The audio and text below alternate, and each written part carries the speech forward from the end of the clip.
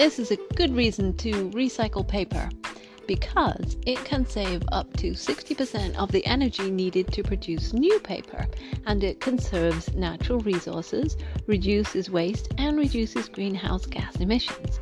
Recycling 1 ton of paper can save 17 trees, 7,000 gallons of water, 463 gallons of oil, and 3.3 cubic yards of landfill space. Hi, I'm Jody B. Take a minute to listen to the Daily Eco Minute podcast and become more environmentally mindful every day. Let's save the planet together.